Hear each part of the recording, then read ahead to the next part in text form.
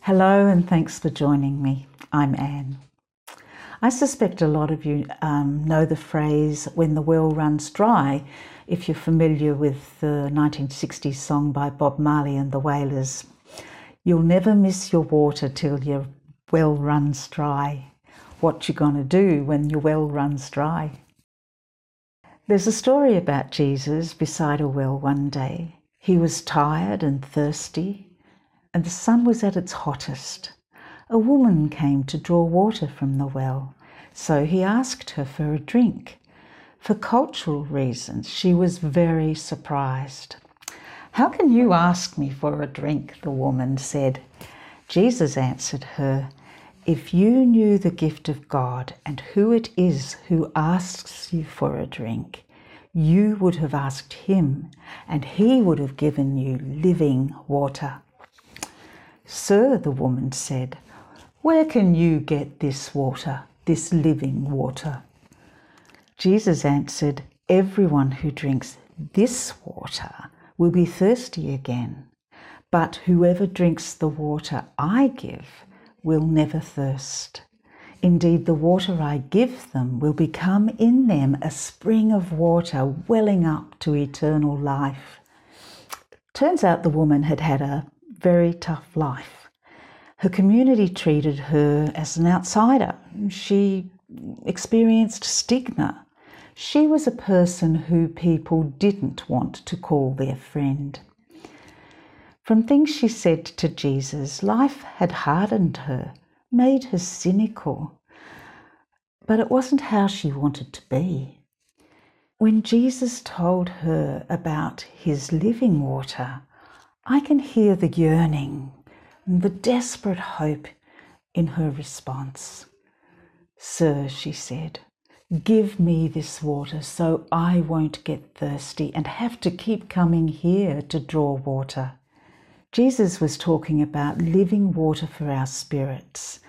We all have times when our wells get dry and we feel like we're dried out husks. When we long for something more satisfying and fulfilling that soaks into every crack and settles the dust in our lives. Another time Jesus said, "If anyone thirsts, let him come to me and drink.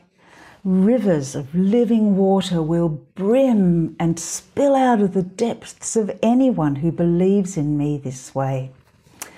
He said this in regard to the Spirit, whom those who believed in him would soon receive.